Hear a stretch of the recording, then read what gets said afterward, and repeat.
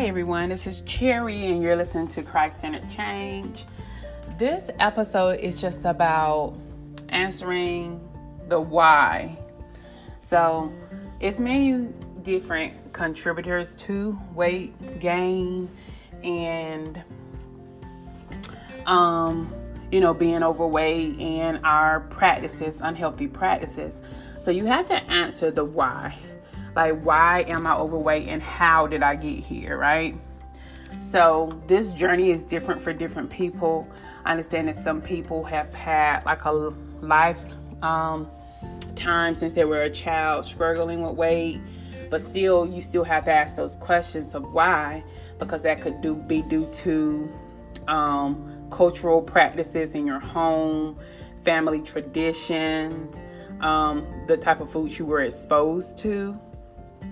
And so you still have to ask those same questions and really identify, okay, this is how, this is why, so you can create a better strategy of moving forward.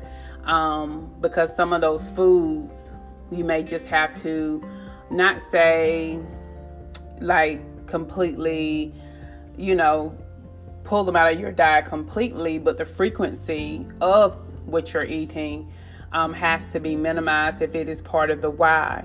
So for example, if you have a family tradition of, pies, your family, that's on Sunday dinners, everyone eats and you have pies.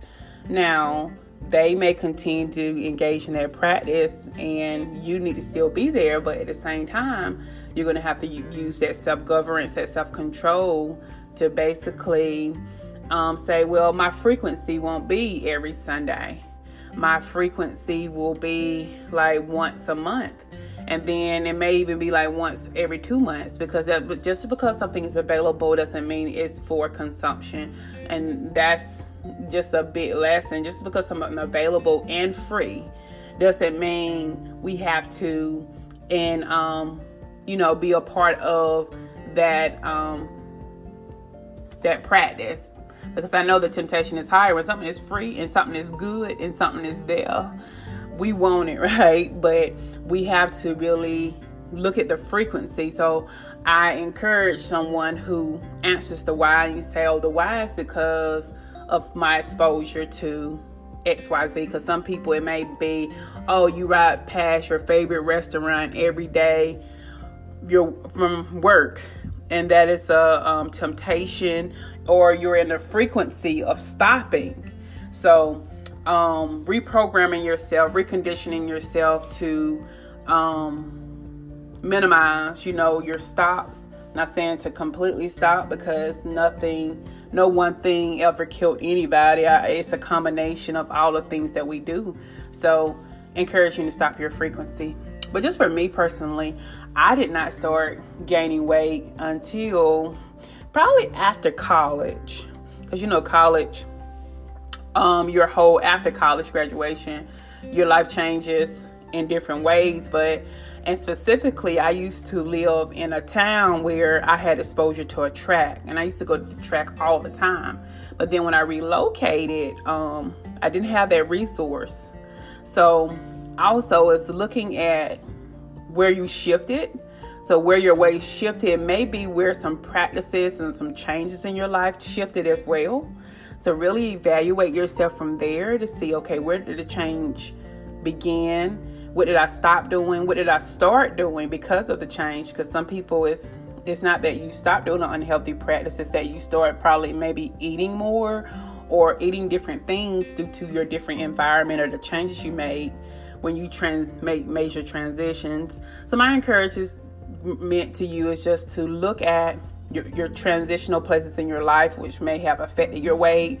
Look at the frequency of how you may be engaging in foods that are not best for your body, and to answer the why. Like, why am I here? Because some people, it could be emotional eating. So is there something you need to actually seek professional therapy about so you can get to where you need to be in your weight, in your health? Because our psyche and our mental health is so connected to our bodies in both directions. So be encouraged and just really do the mental work, do the emotional, and the sit down journal. Go in your prayer closet and really go to God and ask, like, why?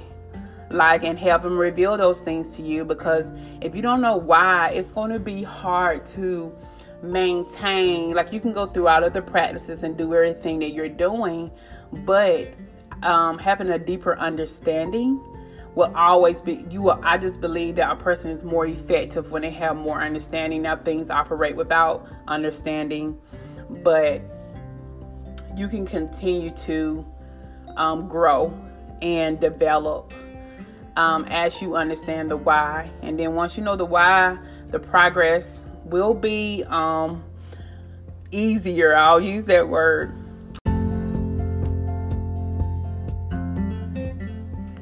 Also, I just wanted to make it clear that I do understand that genetics does play a part in the why, right? When we're trying to answer the why. So, but I do believe that the spiritual power and the discipline that God has given us for self-governance can overshadow, a genetic coding that you may have that may be through your family. Now, I know this is touchy. I do understand that one person, like for example, one person may be more heavily impacted, and I don't want to minimize any type of genetic suffering that you may have but at the same time, you may have a limitation, but not a handicap. And I think that's what I'm trying to say is distinguish. You may not be able to, lose as much as quickly as someone else, but at the same time, it's not a handicap, it's just a limitation. And so I just want you to just practice positive thinking. If you do have a genetic makeup that is not so easy, right? That and also do your best to distinguish genetics from cultural practices and choices, and really evaluate yourself when it comes to that. Because I know sometimes we label things where it's genes, where it's being passed down. So it can appear to be genes where it could just be culture.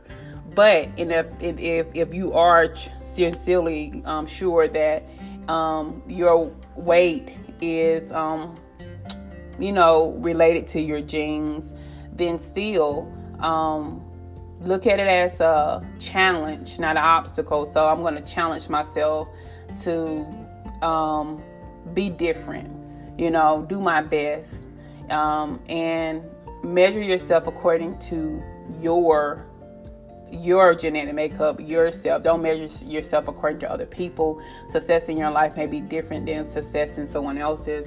But I just wanted to acknowledge that I do understand that genes may play a part in this, but don't make it basically the MVP player. The MVP player is Jesus Christ, God, the Holy Spirit. That is MVP. Anything else that's playing a role, but don't let it overshadow the power. All right. Thank you so much for listening, and always find the joy.